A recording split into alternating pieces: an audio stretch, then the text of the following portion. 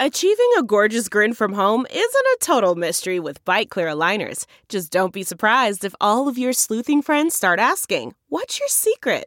Begin by ordering your at-home impression kit today for only $14.95. Byte Clear aligners are doctor-directed and delivered to your door. Treatment costs thousands less than braces. Plus, they offer flexible financing, accept eligible insurance, and you can pay with your HSA FSA. Get 80% off your impression kit when you use code WONDERY at Byte.com. That's BYTE.com. Start your confidence journey today with Byte. Guess who's back, folks?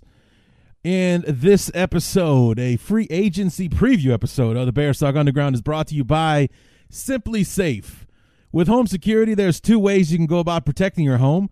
There's the traditional way, where you wait weeks for a technician to do a messy installation that costs a small fortune, or there's the other way, Simply Safe. Simply Safe is everything you need in a home security system. It's award-winning protection, two-time winner of the CNET Editor's Choice Award. Simply Safe blankets your whole home in safety. You get comprehensive protection for your entire home.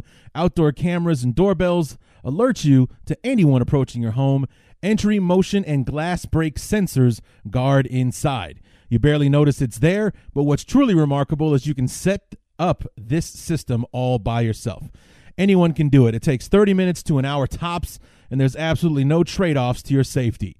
You'll have an army of highly trained security experts ready to dispatch police to your home at a moment's notice 24/7, and it's only 50 cents a day with no contracts. It's why The Verge calls Simply Safe the best home security system.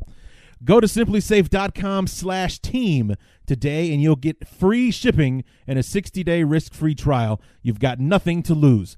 Go now and be sure you go to simplysafe.com/team, TEAM. That's simplysafe.com/team. What's going on, everybody? Free agency preview. Our good friend from sportsmockery.com, Eric Lambert, going to be joining us. He's been going throughout the offseason, actually even before the offseason started. Like, he did a couple of these while the season was ending / already over because the Bears were out of playoff contention, where he kind of did like a fantasy article about what he would do if he were in charge, a quote-unquote mock off season. So we went ahead and we talked a lot about that and what free agency moves he would make. We didn't dabble into the draft, but mostly talk about the free agency moves that he would make if he were able to pull the strings. So unfortunately, I'm doing this at about 8:30 on Monday night, and the free tampering period in the NFL has already begun. The Bears have made a move already. They almost made one earlier this afternoon. Everyone thought we were going to have a new quarterback. The Bears haven't pulled the trigger on that one just yet. So hopefully we didn't miss too much by me not posting this interview right away. But what are you going to do, guys? We're back, and here we are. It's the free agency preview of the Bears Talk Underground, so let's get to it. Hang up the telephone, I hear the dial tone, ringing out loud tonight. As the seasons begin to turn, a new NFL year has begun, or is about to begin, with a brand new CBA under their arm. We're going to have more playoff teams this year and more games in 2021, and we got a brand new free agency period. The tampering period has begun. What's going on, everybody?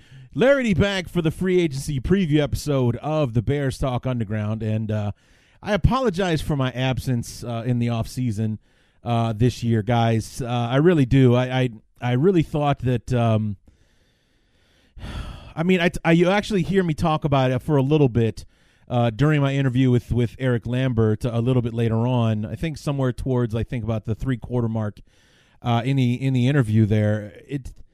This season really kind of sucked the life out of me, guys. I got to be honest with you with how pumped I was going in. I mean, you guys know, I was excited about 2019 before 2018 started, and then the whole thing with how 2018 went and the offseason. for 2019. I was absolutely jacked about what the Bears could do in 2019 and what this team could be capable of. And then just like none of it happened. None of it happened. And we couldn't figure out, when we were bad, we couldn't figure out how we wanted to be bad.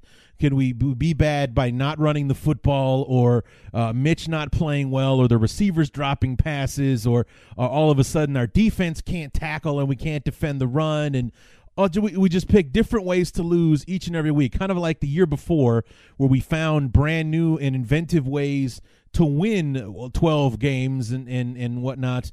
The Bears found ways interesting and creative ways to lose week in and week out, which made this offseason all that more intriguing and daunting all at the same time, because so many things went so wrong in so many different ways. What is the solution to, or what is the equation? This plus that minus this will be success in 2020, which is, like I said, the intriguing aspect of the offseason, watching it actually go down, but the daunting and disappointing part for me, and it, like I said, just the season was so disappointing. I was so ready for it to be over, and I'm just not excited yet. I need this offseason, this free agency period, this draft period and everything. I need this to take place so that the 2020 team can start to take shape before I can find a reason to be excited. I mean, I'll be excited when football comes around and it's time for the guys to actually get to it. I can pretty much guarantee that. But right here, right now, the team that we had, the holes that need to be filled, or are these even holes? Maybe if we get this guy, or if this person was healthy, or maybe these new coaches will make the difference, and blah blah blah blah blah. There's just too many balls in the air, to be quite honest with you, guys.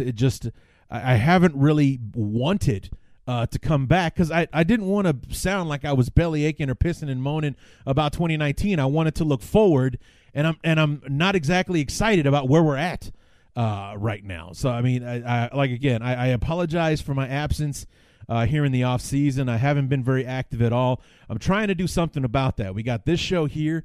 We had a great talk with Eric Lambert. Talked to him on Sunday afternoon before all of this started, and talking about the free agency period and his mock off-season articles, kind of using that as a template to talk about the different moves that the Bears should or could make during this period. As I sit here at just before 9 o'clock on Monday night, we have signed Jimmy Graham. I don't know. I'm not thrilled. I mean, the sad part is it's an upgrade, because we can't get any worse at the tight end position than we were in 2019. So you have Jimmy Graham. I just saw a tweet right before I started recording. The Bears have 9 tight ends under contract right now. Adding Jimmy Graham makes 9 tight ends in the division, or on the team. Demetrius Harris, the guy we signed from Cleveland before the free agency period. You got Trey Burton, Adam Shaheen, Jesper Horsted. And there are literally a handful of guys that I can't remember right now, with Burton and everybody else, and Dax Raymond. There was that guy Saubert that we signed off of waivers last year, and I'm probably forgetting like Ben Broniker or something. I think that's. There's no distance too far for the perfect trip. Hi, checking in for... Or the perfect table. Hey, where are you? Coming! And when you get access to Resi Priority Notify with your Amex Platinum card... Hey, this looks amazing! I'm so glad you made it. And travel benefits at fine hotels and resorts booked through Amex Travel, it's worth the trip. That's the powerful backing of American Express. Terms apply. Learn more at americanexpress.com/withAmex. That's not just the sound of that first sip of Morning Joe. It's the sound of someone shopping for a car on Carvana from the comfort of home. That's a good blend. It's time to take it easy, like answering some easy questions to get pre-qualified for a car in minutes. Talk about starting the morning right. Just like customizing your terms so your car fits your budget. Visit Carvana.com or download the app to experience car shopping the way it should be. Convenient, comfortable. Ah. about 7 or 8 so far, and I'm still forgetting somebody. So we have 9 tight ends on the roster right now. So I'm sure that we're going to trim the fat somewhere and ditch some of these guys or jettison them into free agency or what have you. But adding Jimmy Graham for 2 years and $16 million, which means he and Burton are essentially making the same, because Burton signed a 4-year, $32 million contract 2 years ago, so that averages out to $8 million. So, maybe the two of them together can be something. The one major positive for Jimmy Graham is that he's been healthy at least the last 2 years. Like both of his years in Green Bay, he was healthy. We'll see what happens there. He's 34 years old. If this is a move that we make 5 years ago, I am over the moon about this. Right now, I feel like we're paying $8 million a year for the Jimmy Graham name more so than we are for what Jimmy Graham would possibly bring to this offense. But it's the NFL. You never know. He might have a late career resurgence like Tony Gonzalez did and do some things for the Bears in this offense. The answer about who his quarterback is going to be was heavily rumored to be solved early this afternoon, right when the free agent tampering period started, and the rumors were coming out that the Bears were discussing terms with Teddy Bridgewater. Looked like it was going to be about $21 million a season to sign Teddy Bridgewater, and then all of a sudden the rumors stopped. Like, no, it's done, and now the rumors are now that the Bears are trying to get in on Andy Dalton or Nick Foles, which means a trade, which I'm not thrilled about, because as we've discussed many, many times, we don't really have a lot of draft capital to part with right now, which means that anything significant would most likely have to dip into 2021, and I don't want to see the Bears do that. So who knows? We'll see what kind of trade scenarios Pace and company can work on to see how we can get our hands on another quarterback, and we'll see how that goes. I wasn't thrilled about the Teddy Bridgewater discussion. We talk a bit about that, I think, with Eric Lambert about Teddy Bridgewater being more of an Alex Smith type, more of a game manager type, not exactly somebody that's going to throw the football out of the stadium, but definitely somebody that can run your offense efficiently and, maybe not turn over the football as much. I mean, not that Mitch was a turnover machine or anything like that, but somebody who's going to cut down on the mistakes, run the offense a bit more efficiently, and, I don't know. And $21 million sounds like a lot of money, but when you're looking at guys like Russell Wilson making $35 million, Matt Ryan's making over $30, Aaron Rodgers making $33 million, and we all know Mahomes is probably going to be the first one to crack $40, $21 million doesn't sound like that bad of a deal. So there is one trade that is not being discussed anymore, which I hope is kind of a cloak and dagger thing for the Bears. But by the end of the discussion, Eric Lambert had me convinced that it was the right move to make. So stick around for that to see which trade scenario I fell in love with by the end of the discussion with Eric.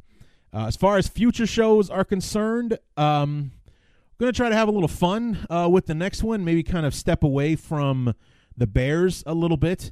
And I'm going to have a friend of mine, Ryan Simmons, for all my OGs. I've had him on the show before. He's just a friend of mine, and but he and I have been buddies for 20 years now, and thought I might have him on to discuss with this whole coronavirus mess and literally no sports going on at the moment outside of the free agency period, which has kind of put the NFL at the forefront throughout this mess. I'm going to try to do something sports-centric and talk about our top 10 favorite sports movies. So if that sounds like something you'd be interested in, stop on by for next time. Either be later on this week or early next week is when we're going to be dropping that one. So, but other than that, the Bears haven't made any other significant free agent moves. No one is. I'm not hearing any other discussions about what the Bears could be doing at this point. So why don't we go ahead and dive into our discussion with our good friend Eric Lambert from SportsMockery.com to talk about what we could do or would do or what he would do if he was running the Bears front office in a mock off season.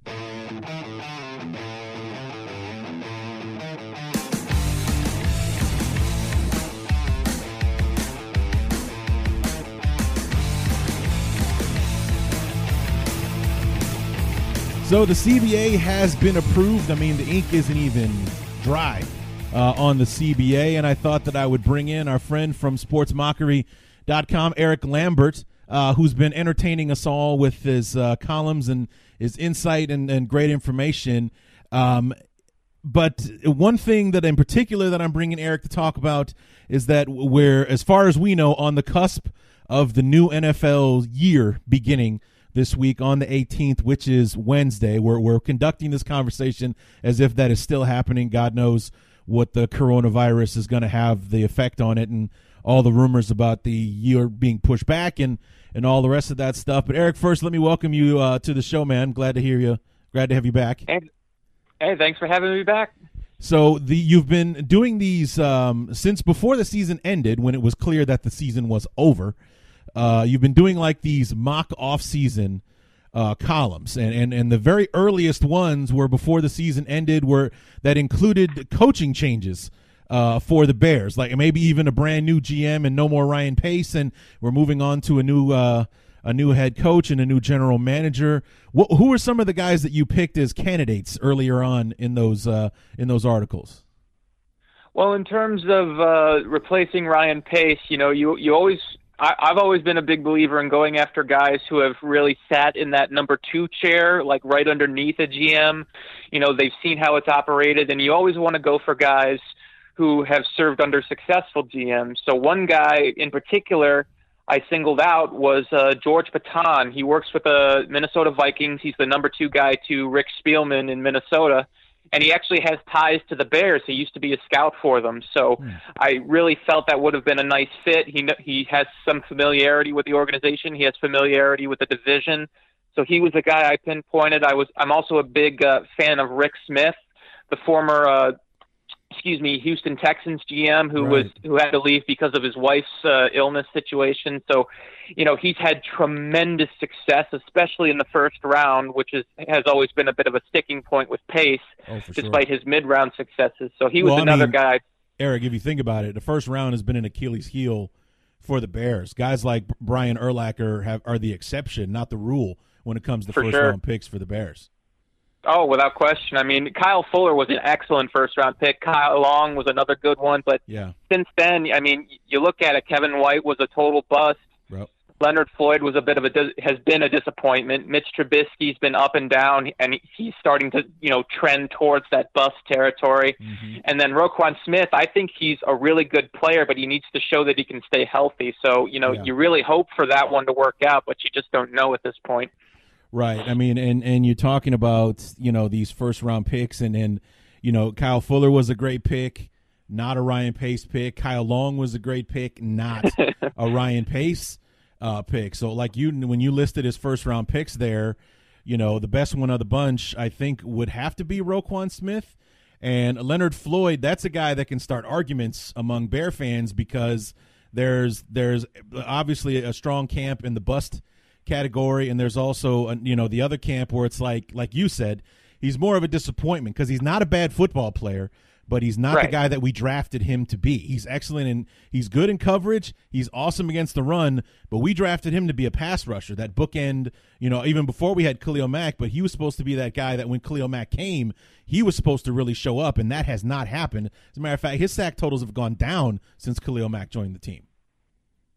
They've gone down progressively. They haven't, gone down, gone up a little bit, and then gone down again. It's been a steady decline for him. He had 7.5 sacks as a rookie, and he had 3 last year, including just 1 in the final 15 games. I mean, that's just unacceptable when you're rushing across from Khalil Mack. I don't care, if the pass rushing situations weren't ideal. You got to be able to finish. That's what you were supposed to be getting paid for. Right. Now he is a good player in other categories, coverage, run defense, like you said. I'm not saying he's a bad football player. I'm just saying he's about to be very, very much overpaid at $13 million. And I genuinely think if the Bears can't work out some sort of way to get that number down, that he might end up getting cut. Right.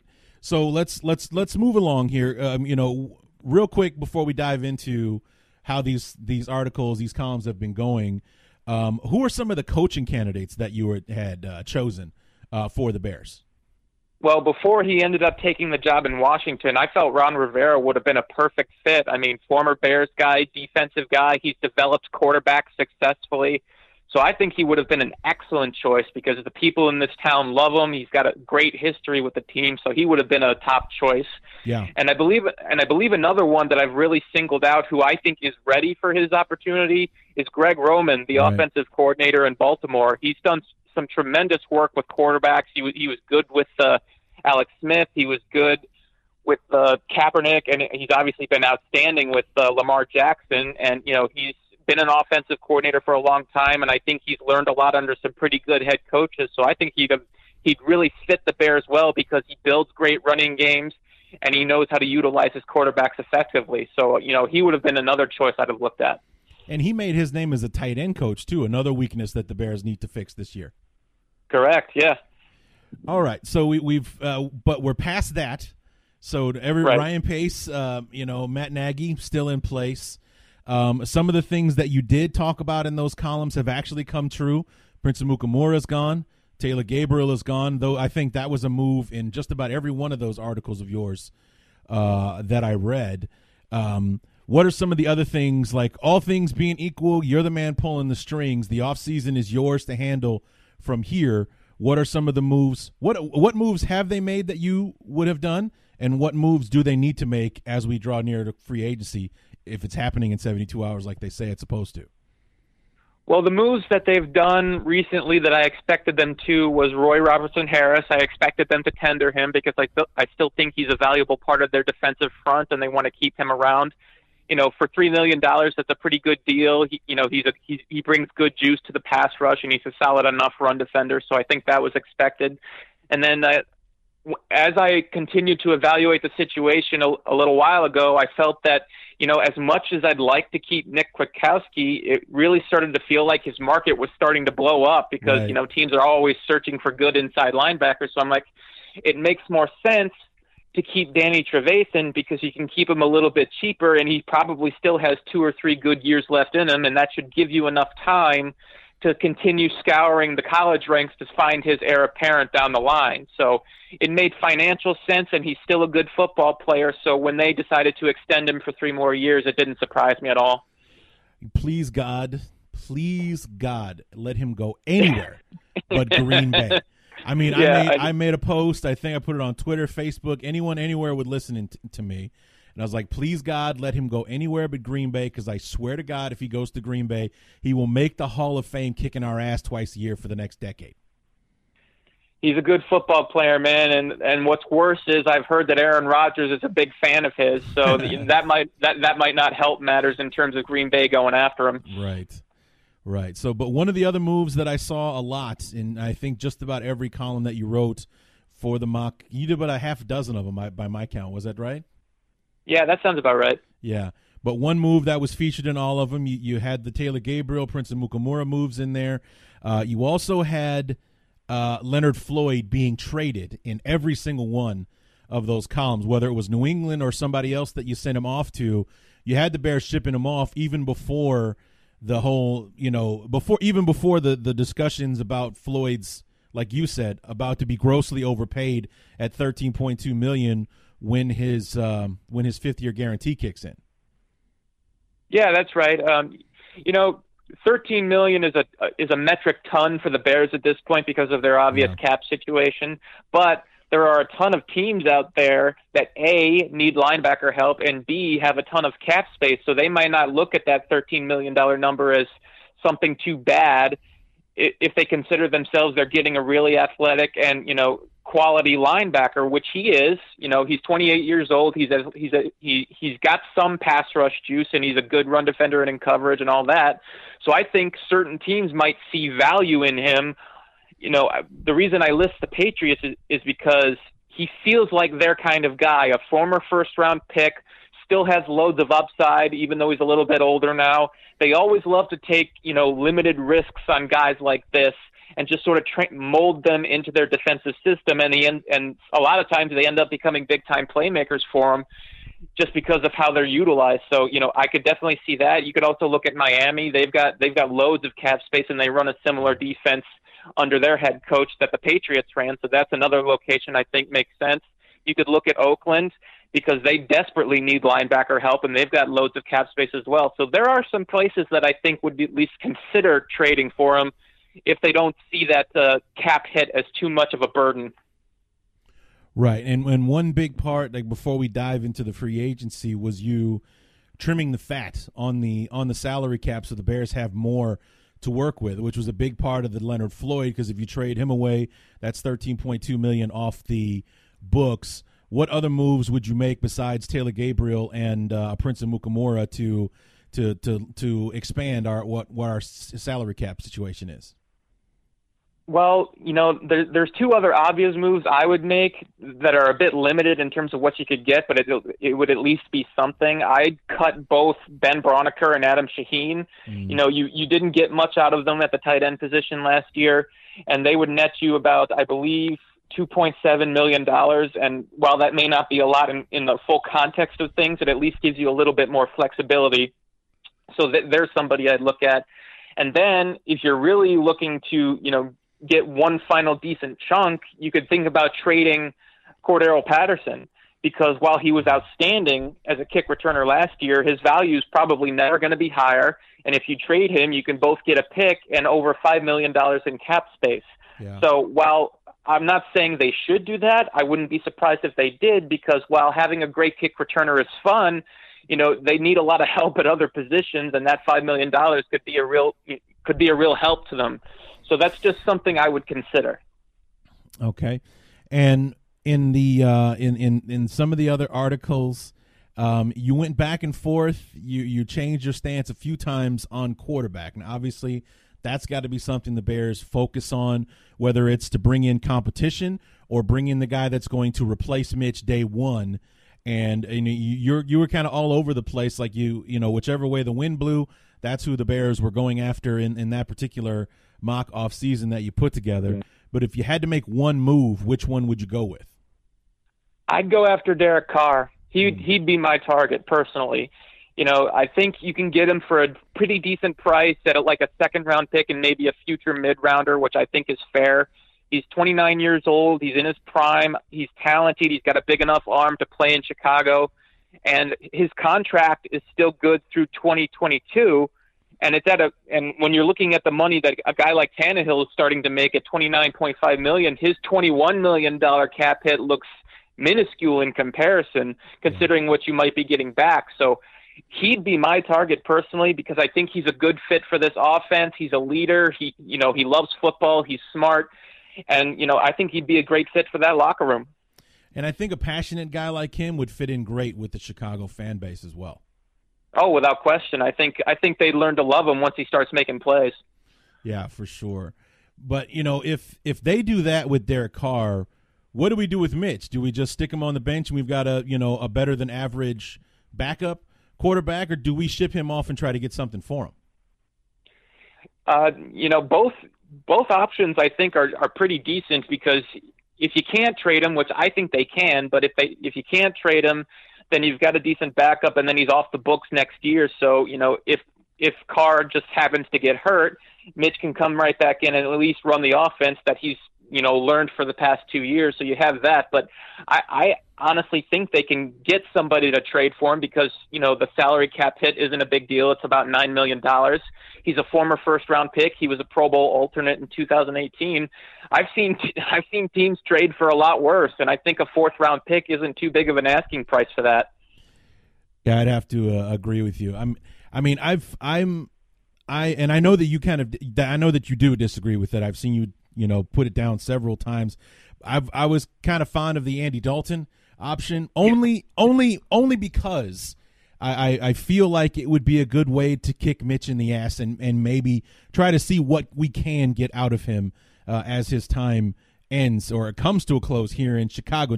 Does he have it in him to step up? Because he hasn't been in any danger whatsoever with Chase Daniel or Mike Glennon over the first 3 years of his career. Never been in any danger of not being the man. So, Chase Daniel was never going to be the full-time guy or take the reins from him or anything like that, but how would he respond when a real threat like a Mariota or a Dalton comes in and he is in real danger of not being the Chicago Bears starting quarterback. Well, we all know this. We all find out who we are and who everyone else is when their job is under threat. And, Right.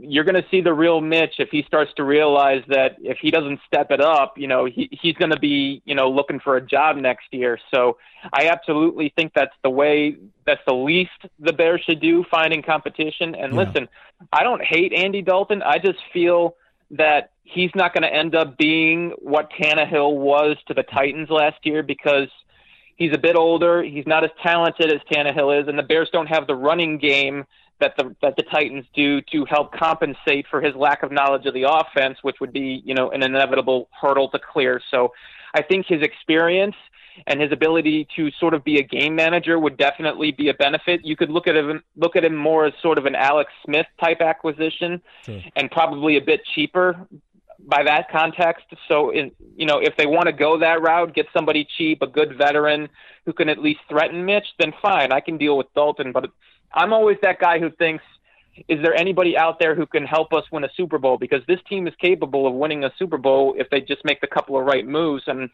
I don't see Dalton as that sort of guy, because he's had a lot of good teams he's played on in the past in Cincinnati, and he could never get out of the first round. So, that's something that's always stuck in my head with him.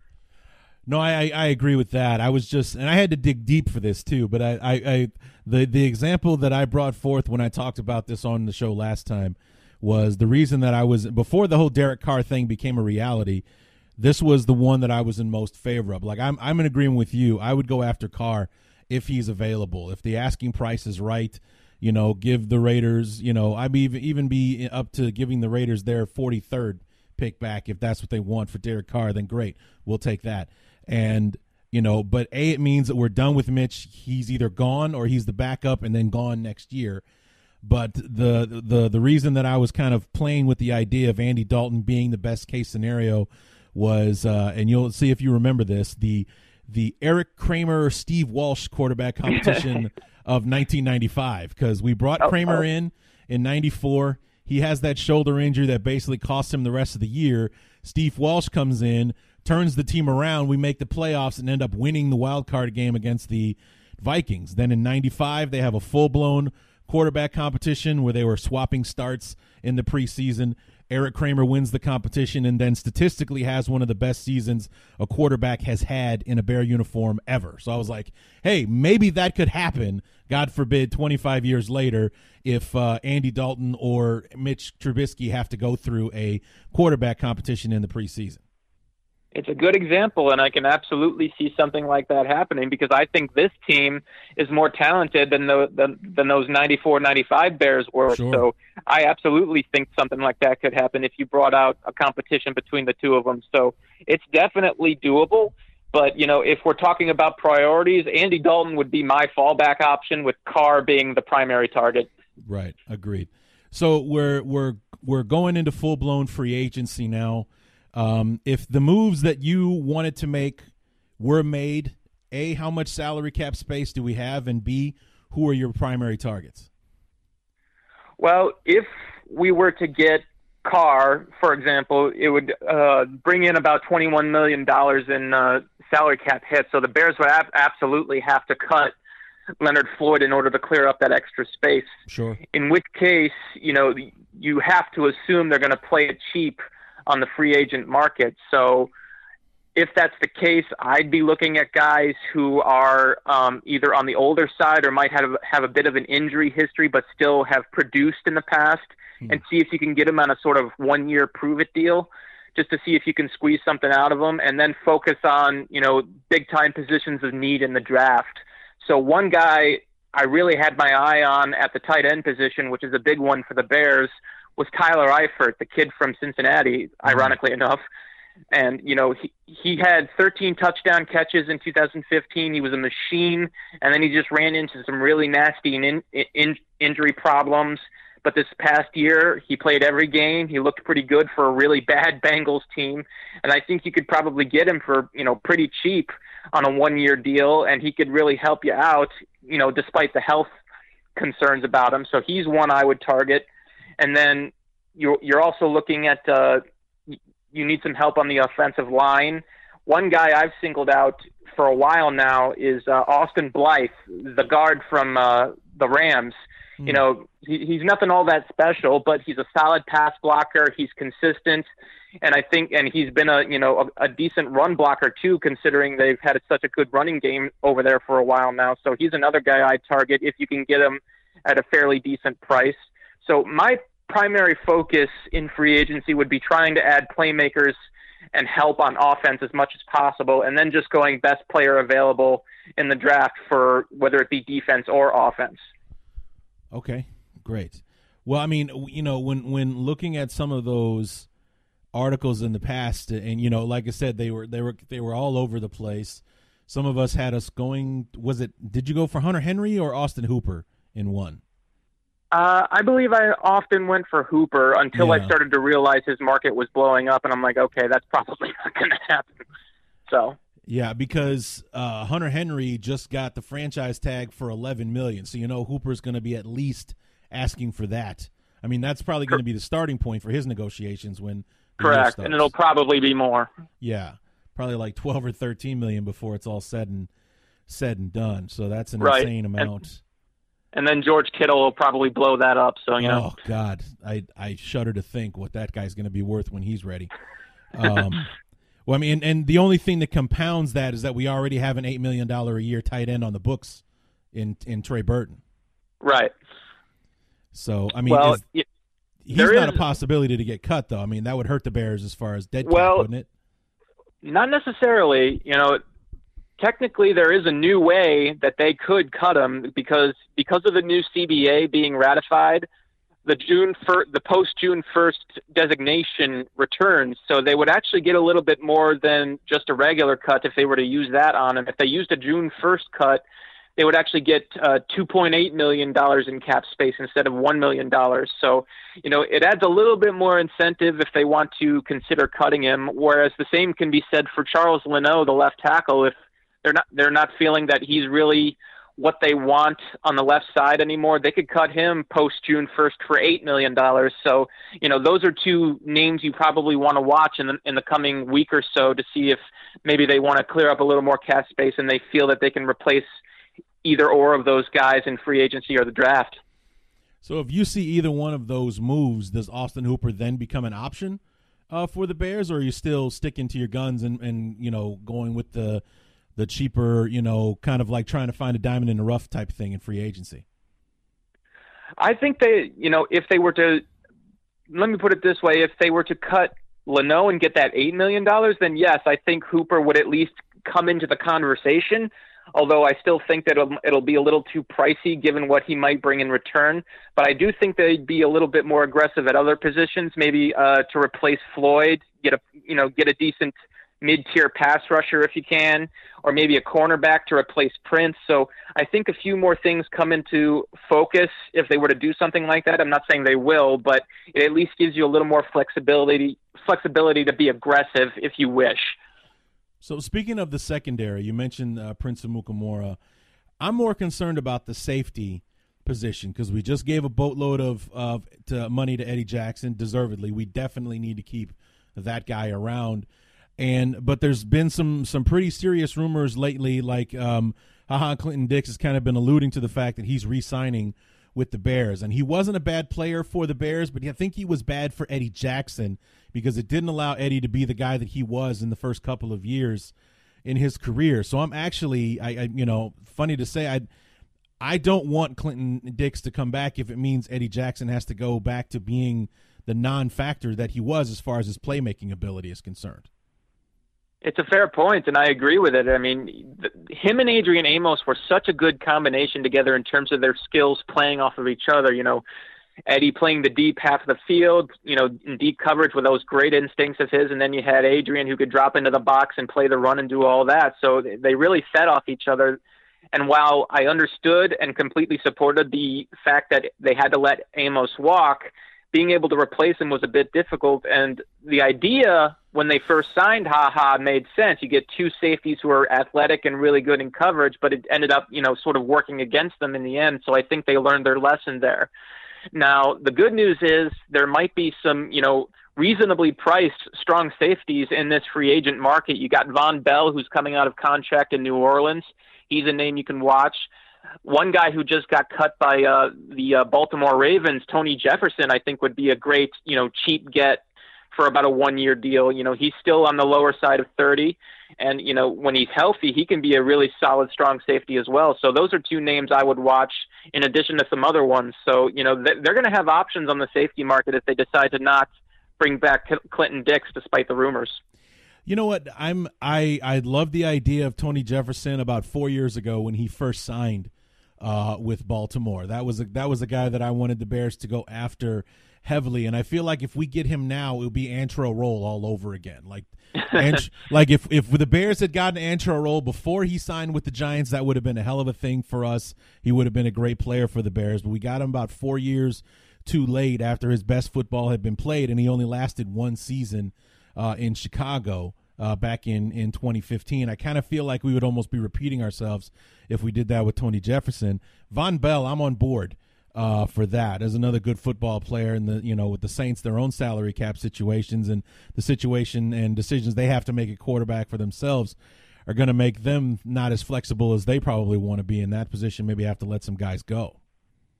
Oh, absolutely. Von Bell's averaged, close to 90 tackles for the past few seasons for New Orleans. He's a solid run defender. He's a good blitzer. I mean, he really fits that strong safety mold perfectly. And expectations are that his market isn't going to be as lucrative as some of the other safeties are going to be available. I saw like $4.5 million a year as a possibility. It'll probably end up being a bit more than that, but still, for what the Bears need and as good of a combination as he would probably make with Eddie, I think that's a reasonable price to consider paying. Yeah, absolutely. And like I said, I like Clinton Dix. He was not a bad player. He was a good player for us. And Eddie Jackson still played well enough to make the Pro Bowl last year, but this wasn't the same guy who had 5-6 interceptions, 3 defensive touchdowns, and was an absolute lightning rod in the back half of that defense. And if losing Clinton Dix means we get 2017-2018 Eddie Jackson back, then I would prefer that as opposed to what we got last year. Yeah, and I think most people, including myself, would agree with you. It's nothing against Clinton Dix. He's a good player, but for scheme fit and for fit next to Eddie, it's just not right because he can't really play the box as would be necessary to let Eddie, be at his best and what he does best. So, it's just one of those things. It's not the player, it's the fit. So, It's just one of those things. I think Clinton Dix is probably going to end up getting a nice contract from somebody that allows him to play more at what he does best, which is the free safety position. And the Bears should be able to find a solid box safety at a reasonable price. If not the names we just mentioned, there should be others available as well. So, I'm not too concerned about that. One of the other things that we didn't talk about before we dove into free agency was every one of your columns included an extension for Allen Robinson. And sometimes it was a 3-year deal, sometimes it was a 4-year. Where do you see the Bears coming down on that? Because that has to happen, right? Oh, absolutely. It has to happen. He's not only your best playmaker, he was pretty much your only playmaker last year. So when situations like that come up, you got to make sure you keep that guy. So, you'd wish that they could get this extension done before free agency, so it would probably end up creating a little extra cap breathing space for them. But more likely than not, the extension that they're searching for is probably not going to get done until closer to the season, as has been typical with Ryan Pace. Yeah. So probably somewhere in August would be my guess. And I think Robinson was actually probably intentionally holding off on pushing negotiations forward until he saw how the CBA was going to shape up. Sure. And now that he understands a little bit more where he stands. So I think negotiations are probably going to pick up somewhere around May, and going into the summer is when they're really going to start talking. So speaking of the CBA, the two big highlights of the CBA for the league in general, in 2020, we're going to have a 7th playoff team in each conference. In 2021, we're going to have a 17th game for all of us to enjoy. Are you a fan of both of those, one of those, neither of those? Where do you fall on that? Well, I always thought the old formula for both was working great. I mean, the NFL's been the top dog forever, and nothing has really even come close to challenging that with that formula. Now, I'm definitely in favor of the expanded playoff format because it increases the Bears' chances of actually getting in. So, Agreed. you know, Yeah. I'm never opposed to that. But in terms of the 17 games, I'm just not sure how that's going to work logistically. It's a real challenge when you have odd numbered games like that. So, you know, it's just one of those things where I feel kind of bad for the players because they're going to have to play an extra game and put their body through just that much more punishment. I mean, I know the league is explaining that there's going to be fewer preseason games, and I'm like, well, yeah, but the star players aren't going to play in those games. So, you know, it's just one of those things. So I guess you could say I sort of fall in between. I'm supportive of the expanded playoffs, but the 17-game season I just felt was probably a little unnecessary. You know what? I'm actually in agreement with you on that. I also thought that if we do a 17th game, you have to add another bye week, and they didn't do that. That's not part of the CBA. And like you said, logistically, it makes things weird because you have an odd number of games. That means teams are pretty much going to, you know, rotate or flip-flop back and forth between having more road games than home games and more home games than road games and vice versa, you know, each and every year. So, you know, that's going to be odd for the team to play more games on the road than did at home and so on and so forth. You know, obviously player safety becomes an issue and, you know, adding that extra week of punishment their body has to go through before going on a postseason run and things like that. I've been all about the 7th playoff team for years, and the NFL's been kicking the tires on a 7th playoff team for like a decade at least, since like before the last CBA. As a matter of fact, my last show, I had a fun conversation with Lauren Cox from Locked On Bears about the like 4 times in the last decade the Bears would have made the playoffs if there was a 7th playoff team in each conference, and we talked about what could have happened.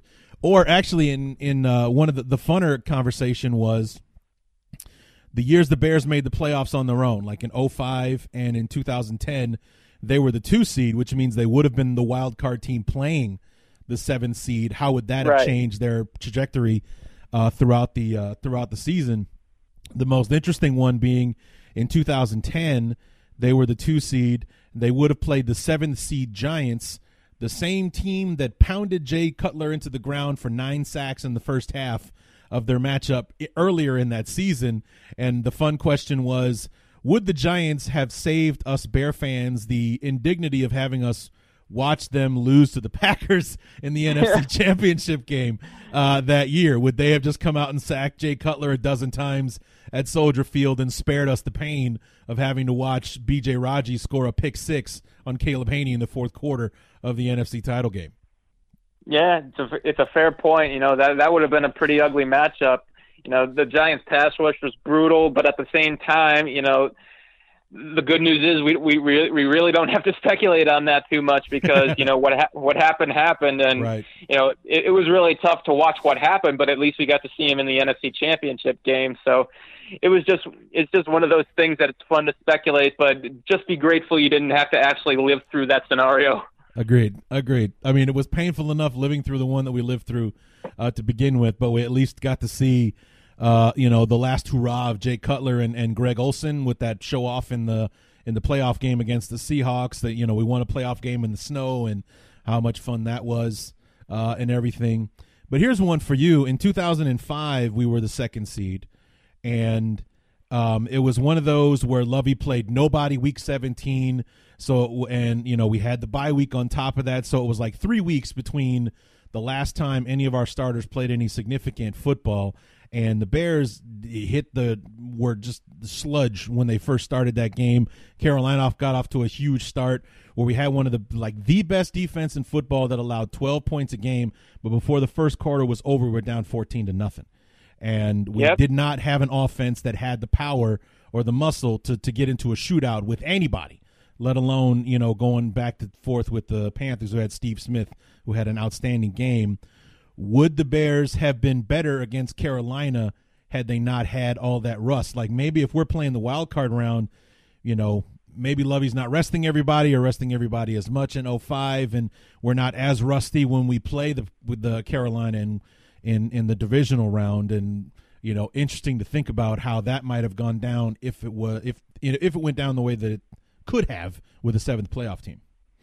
It's a fair point. I mean, people forget that the two teams actually played each other earlier in the year, and the Bears, beat them up pretty good. The defense played great, held Smith relatively in check, and held him to like 10 points, I believe, if my memory serves me right. It was 3 points. 13-3. And the thing about that game was that Steve Smith went off, but we kept him out of the end zone. He had like 8 catches for $180 or something in that game. Yeah. But it was like all for naught because they could only muster a field goal. And then, Kyle Orton, the rookie 4th-round pick who just became our starting quarterback, led the juggernaut offense to 13 points, which is good enough for a victory in that season. But it's like if we get off to that slow start we got off to Carolina, there was just no catching them after they put those points on the board. Oh, yeah, the Bears were not a team that was built to play from behind, so you could definitely say that Russ played a huge factor, and if they had been able to play a game to knock some of it off and maybe hopefully squeak out a win in the wild card round, they would have been much better prepared, much more sense of urgency, all that going into that matchup against the Panthers, and I think it probably would have been a little bit of a different result. So, it's one of those interesting situations like, man, it's amazing how just one little tweak to a format can change how history might look from one season to the next. Yeah, and that was kind of the point of that conversation, was having fun with, the what ifs, and that's basically what I called the segment, was what if. Didn't have much fun with the 2012, I think, team. They, the team that started 7-1 went 10-6. We would have made the playoffs, but we would have been served up for the 2012 Super Bowl bound 49ers had we made the playoffs that season. We would have been without Urlacher, because he missed the last quarter of the season with that hamstring injury that basically ended his career. And everything, and they were a savage team in 2012. They would have eaten the Bears alive. Well, didn't they actually beat the Bears that year? Yeah, in the Colin Kaepernick introduction game on Monday Night Football. So, we would have had Jay Cutler, which may have, helped the offense up a little bit more. But, yeah, it would have been a tough matchup because we would have been playing in San Francisco and, the hostile crowd, your defense isn't at full strength. So being in the playoffs probably would have saved Lovey's job, which is something to consider because I think that was the other part of the what if, was that I think if they had been Trestman. Right. I think if they had been able to keep Lovey, it would have, steadied the ship a little bit more. Maybe Phil Emery can put together some decent drafts, to sort of help bridge the gap because he did get Kyle Long eventually. I think everything just sort of fell apart from Emery's perspective with that pick of Shea McClellan that year. I think that did nothing for the Bears that season and ended up doing nothing at all for them, and it just sort of started a steady, decline over the course of the year because the first-round pick wasn't able to elevate his game and help with the injuries that were starting to pile up. And Lovey not being there to speak on Urlacher's case to keep him around ended up leading to his retirement, and it ended up leading to that steep defensive decline that we ended up seeing. So it was just a cascade effect that got out of control because they didn't make the playoffs. Steep, that's a generous word, Eric. It was they went from top 5 to non-existent the next year, from 2012 to 2013. Had a top flight offense. The only one that was better was Peyton Manning's record-setting offense in Denver that year. The only offense better than what the Bears put on the field, but we had the second worst off defense in football that got old and incompetent overnight in 2013. So Mel Tucker, man. Mel Tucker. Boy. So any other moves, anything that was there a move that you like there were like when you put those columns together, was there a move that you could never pull the trigger on, or one that you would throw in there just for fun or something like that? Well, I've been feeling a little more each day that they might be a little more aggressive than just quarterback on the trade market. I'm thinking they might actually seek their tight end help on the trade market, maybe seek somebody who's on the younger side, who's might have been productive, but for some reason or another hasn't been lately and is coming towards the end of their contract.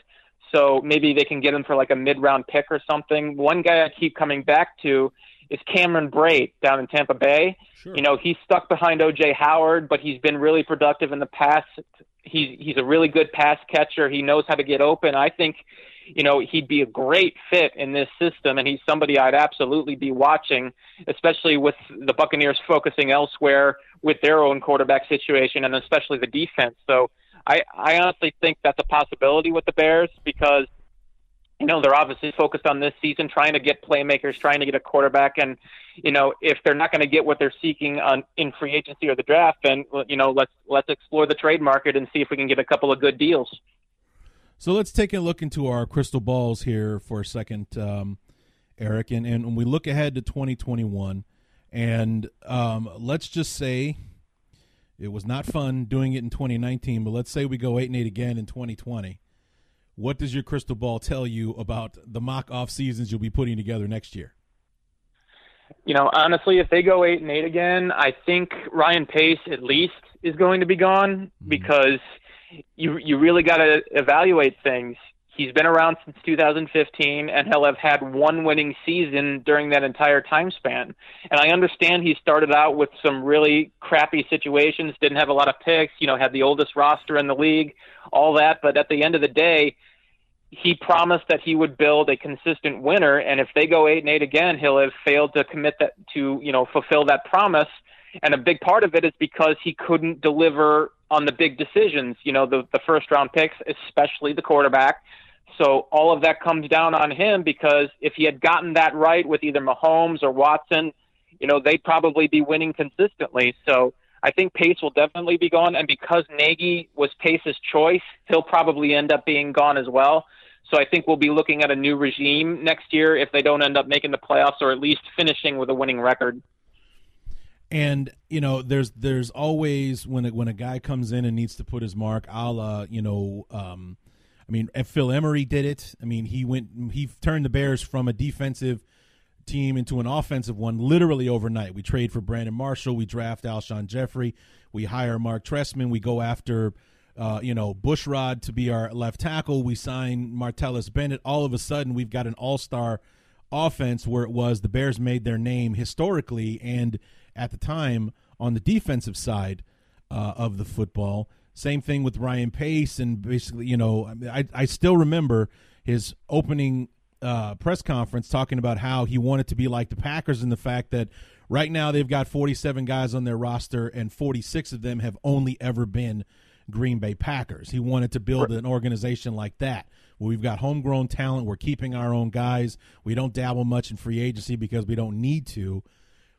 You know, do you think like a new GM would come out and be like, okay, or, you know, kind of like John Gruden did when he came in with the Raiders. Khalil Mack, we'll send him off. We need that money elsewhere. We'll send him off someplace, and maybe, and Eddie Jackson is gone, or, you know, obviously that's not going to happen. But, you know, guys that are the big contracts just to open up some space, and maybe we take it in the teeth for a season and then turn things around, kind of like Gruden did. He went like 4-12 his first season. They were 7-9, but a much better football team and in a lot closer football games. They kind of seem to be trending up. With the Raiders, you know, do you see maybe somebody would come in and do something like that with the Bears? I think that's a definite possibility, but I still think this team is talented enough to go deep into the playoffs. It's just a question of can somebody come in and actually find a head coach who can get the most out of it and also find a quarterback who can at least be, you know, serviceable. And, you know, that's the problem that Pace has had. You know, I think Nagy's a solid coach, but he's not proving to be what Pace had hoped in terms of this offensive mastermind. Right. You know, I think he's still an offensive guy who's learning. He really hadn't been calling plays for very long when the Bears scooped him up out of Kansas City. He's a definite motivator. He knows how to communicate with players, which is extremely important. But in terms of his offensive play calling prowess, I think he's a work in progress. So you have to wonder, can he figure things out quickly enough to get that offense off the mat from where they were last year? Now, then comes the quarterback problem. Every decision that Pace has made at quarterback has not worked out in their favor. Mike Glennon, sticking with Jay Cutler, you know, getting Brian Hoyer as a backup, and then, of course, Mitch. So all of his decisions haven't worked out anywhere close to what he had hoped for, and that's a big glaring red flag with a GM. If you can't figure out the quarterback position in this day and age, that's a big problem. So, it's just one of those things where if a new GM does come in, he would be wise to find a good, solid head coach regardless of what side of the ball he comes from, and then do whatever you can to fix the quarterback position. And if you can do that, I think this team can compete for a championship right away. I agree. I mean, I think that's what made 2019 so disappointing, was that we know what this team is capable of. We saw what they did in 2018. I don't think anybody believed that 2018 was a fluke. This was a good team. They played above expectation, that's for sure, but they were talented enough to do what they did in 2018, and everything was trending the way that it was. And I got to be honest with you, man, this is only the second show that I've done in the off season. 2019 sucked a lot of the life out of me, man. It really did. Yeah. I was super motivated going into 2019. I'd been saying since before the 2018 season, 2019, man, that's the year, because it'd be year 2. Everybody's playing together. We're in the system. We know the system instead of learning it, and blah, blah, blah. It's going to be fantastic. And it was anything but. From day one against Green Bay, it was a disaster. And that's what kind of makes why I was so interested in your mock off-season articles and just in the off-season in general, even though I haven't been prolific in doing basically any shows whatsoever, is that so many things went wrong in so many different ways. I am fascinated with what Ryan Pace thinks he needs to do in order to fix it, because there are literally a million ways this thing could go, and it's just a few moves here or there on how the Bears are going to move the needle in 2020. Without question, and it all comes back to quarterback. I mean, is he going to stick with Mitch or not? That's pretty much the question that's going to be answered, because if he plays it cheap at quarterback, signing a Mariota or maybe trading and sort of reducing the salary of Dalton, you'll know he's definitely going to give Mitch one more shot to get it right. And otherwise, he'll end up trading for somebody or signing somebody, whether it be a Teddy Bridgewater or trading for Derek Carr like we discussed. If he does that, then we know for sure they're moving on from Mitch, and that completely changes everything else. Right. So everything comes down to what they're going to do at quarterback, because once we know that, we'll start to see what their plan is, and everything will start to come into focus. So it's actually pretty exciting. You're absolutely right. It is absolutely exciting. It's just that talking about the scenarios and I don't know how to feel. I don't know how to feel about 2020 yet.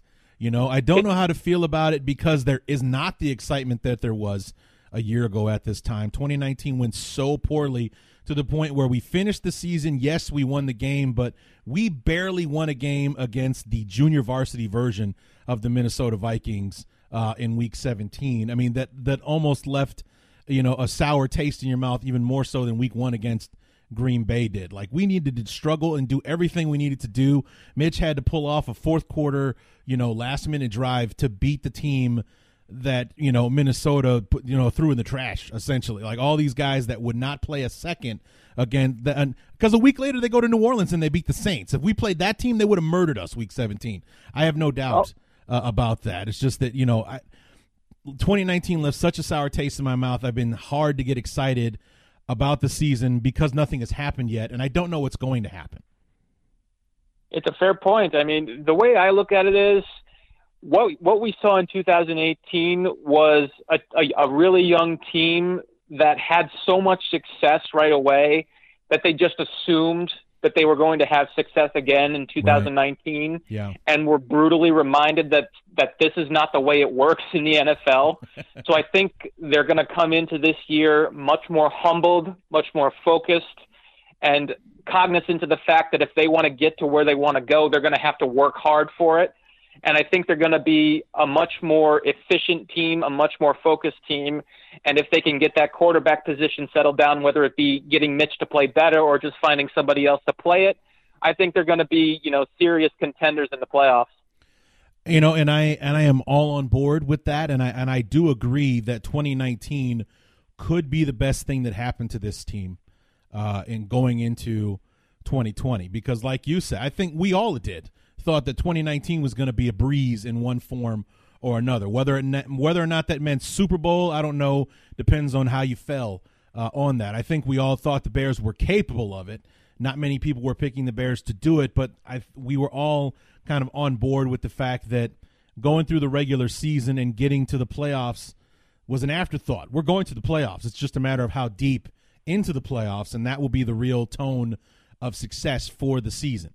Because I think I had a conversation with one of my guests going into the season, and they asked me what would be a failure. How would you deem the 2019 season a failure? Is like, or how would I deem it a success? We have to win at least one playoff game, otherwise the season is an absolute, just an absolute failure. We barely broke 500. We did not make the playoffs. So obviously, not only was it a failure, it was an abject failure, and it was just, the only way it could have gone worse was if we went 4-12 and just went the complete opposite way that we did in 2018. Exactly. And, 8-8 is nowhere close to what we had hoped for, what we had expected, but it obviously could have been a lot worse. Yep. So, I'd much rather take a 500 record than a losing record, but at the same time, it also creates more confusion because you don't know which direction this team is actually trending in. Right. Are they still a really good young team that can, jump right back to being as dominant as they were at times in 2018, or are they just on the downside and what we saw in 2018 was actually them peaking?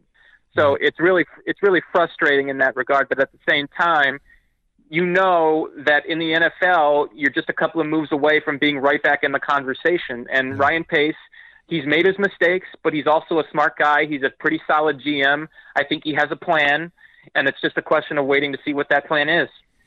And, when we talked a moment ago about what you think he would do with the quarterback position, his reputation says Derek Carr to me. And I don't mean like the player. I absolutely think it's the move as far as like Brian Pace is a bold, go out and get him kind of guy. And I think that the whole we're all about Mitch succeeding in 2020 thing in the press conference at the end of the year is a smokescreen. I honestly think that he's ready to move on. I think maybe Nagy is endorsing that, to be honest with you, and that's the direction that the Bears are going to go in. They're going to go in a position like they'll settle for Mitch is what I think they're prepared to do, but they're out to improve the quarterback position and go out and get somebody, which is why I think they'll probably lean more towards either going after a Derek Carr or breaking the bank somehow to get a Bridgewater or somebody like that. Absolutely, and it's not just the talent itself of Carr that makes sense. He's got the big arm. He can sit back and shotgun and, deliver the ball around the field. He's got a ton of experience in West Coast offenses, which is another thing you can connect it to Matt Nagy. But there's also the financial aspect of it. Yeah. His contract is under control until 2020 through 2022. It's averaging about $21 million a year. And when you're looking at some of the deals these quarterbacks are getting, that's cheap. That's going to be cheap in the next couple of years. So as a GM, he's going to be looking at that too. Like, man, once the salary cap expands, if I've got that guy under contract, I can start to make some serious moves and, restack this roster a little bit. So that's another thing you have to throw in with the whole Carr scenario. And I hate to make this comparison, but that number for a quarterback reminds me very much of me trying to calm down my listeners when they flipped out over Mike Glennon's contract. It's like 3 years, 45 million or 48 or whatever it was, like 15, 16 million. It's like, I know that sounds like a lot of money, but Matt Ryan just signed with the Falcons for $30 million a season. $15 million for a starting quarterback in the NFL is kind of a bargain. And I always leaned on the fact is like, and he's getting almost all of that guaranteed money in year one, which means Pace can cut bait after year one if he wants to. And that's exactly right. Kind of always what I was always saying. It's like I hate to make the comparison of Derek Carr to Mike Glennon, but it's very much in that same vein where it's like, well, he's $22 million a season. That's insane. Well, that's so much money. But Russell Wilson's making $35 million, and Pat Mahomes is going to make $40 when his contract comes up. So signing Derek Carr through 2022 for $21 million, $22, whatever it is a steal in my opinion. Absolutely, and I agree. I mean, it's if I remember correctly, the salary cap's supposed to jump to like $240 million next year or something like that. Jesus Christ, are you serious? Yeah, something like that. It's supposed to make a ridiculous jump. So if you have Carr under contract at that point, that number's going to look, ridiculously low. So then, the Bears are in a much better financial position, and they might be able to be a little more aggressive in sort of retooling the roster if what happens this year doesn't quite go as planned in terms of making a deep playoff run. But I think if you've got Carr, who's still only 29 years old, he's a 3-time Pro Bowler, he's a good player. If you've got him under control for the next 3 years, you're sitting pretty, because you can wait to think about extending him if he ends up playing well, because he's already under contract. So it works out in so many ways if the Bears end up going that route. And this is a guy that was a 3-time Pro Bowler, and he's only had one winning season, still making the Pro Bowl on 4-12 and 7-9 football teams. Correct. I mean, he's never had a defense that's higher than 20th in the league. Think about that. People always blame him for only having one winning season. It's like, well, it's kind of hard to win when your defense is always atrocious.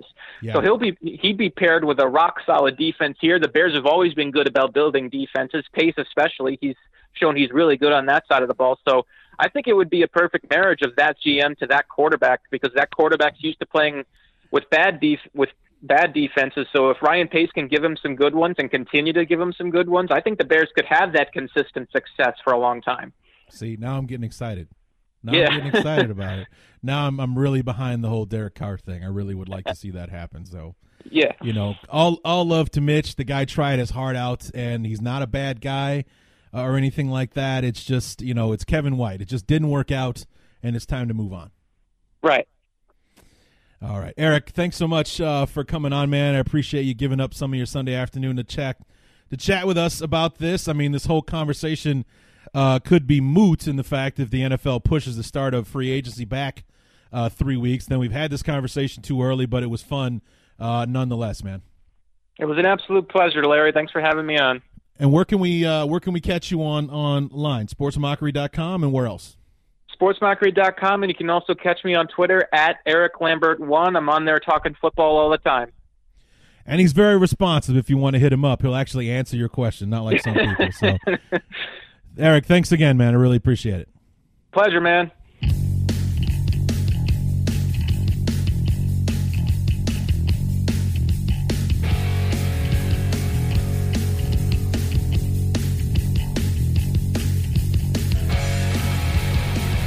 Once again, I want to thank Eric Lambert from SportsMockery.com for being on the show, taking up some of his Sunday afternoon to have that really fun discussion with me. So what do you guys think, man? Derek Carr, I really like that option. I mean, it unfortunately would means that we're closing the door on Mitch, and as you heard me discuss with him, as I talked with you on the last episode, I like the Andy Dalton option because of the competition option, and it seems to be still a real option right now for the Bears. If they get Andy Dalton, then it's going to be a full-blown quarterback competition. I don't believe for a second that if we get Nick Foles, it's going to be a competition. I believe Foles is going to come in to be the starter. Same thing if we had signed Bridgewater, which, I mean, nothing is done. That might still happen.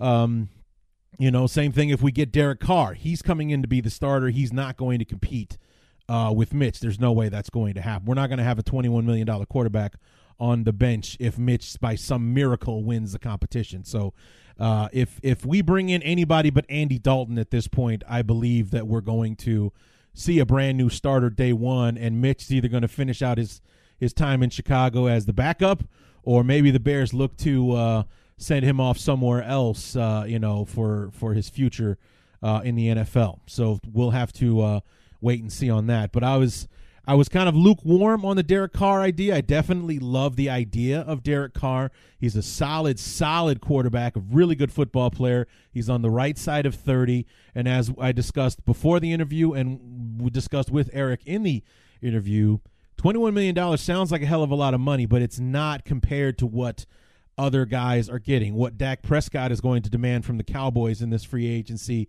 period, what Mahomes is going to be making, what Watson's going to ask for from the Texans here down the line, and so on. So unfortunately, that's a problem that the Bears are not going to have with Mitch, I don't think, unless we do the Andy Dalton thing and he really blows up this year. Then I'll be glad to have the problem about how much we're going to have to pay Mitch in order to keep him.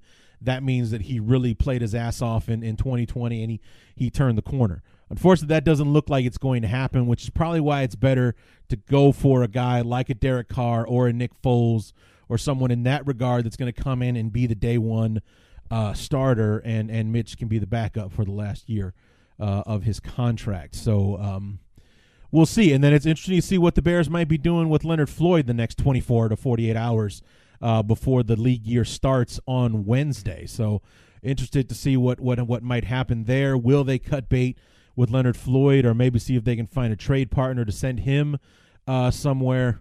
Interesting to see what's going to happen there. I don't think that the Bears will just absorb that $13.2 million hit. And you heard me and Eric talk about it. It's not that Leonard Floyd is a bad football player. He's not necessarily a bust for the Bears in regards that he's not a good football player. He definitely is.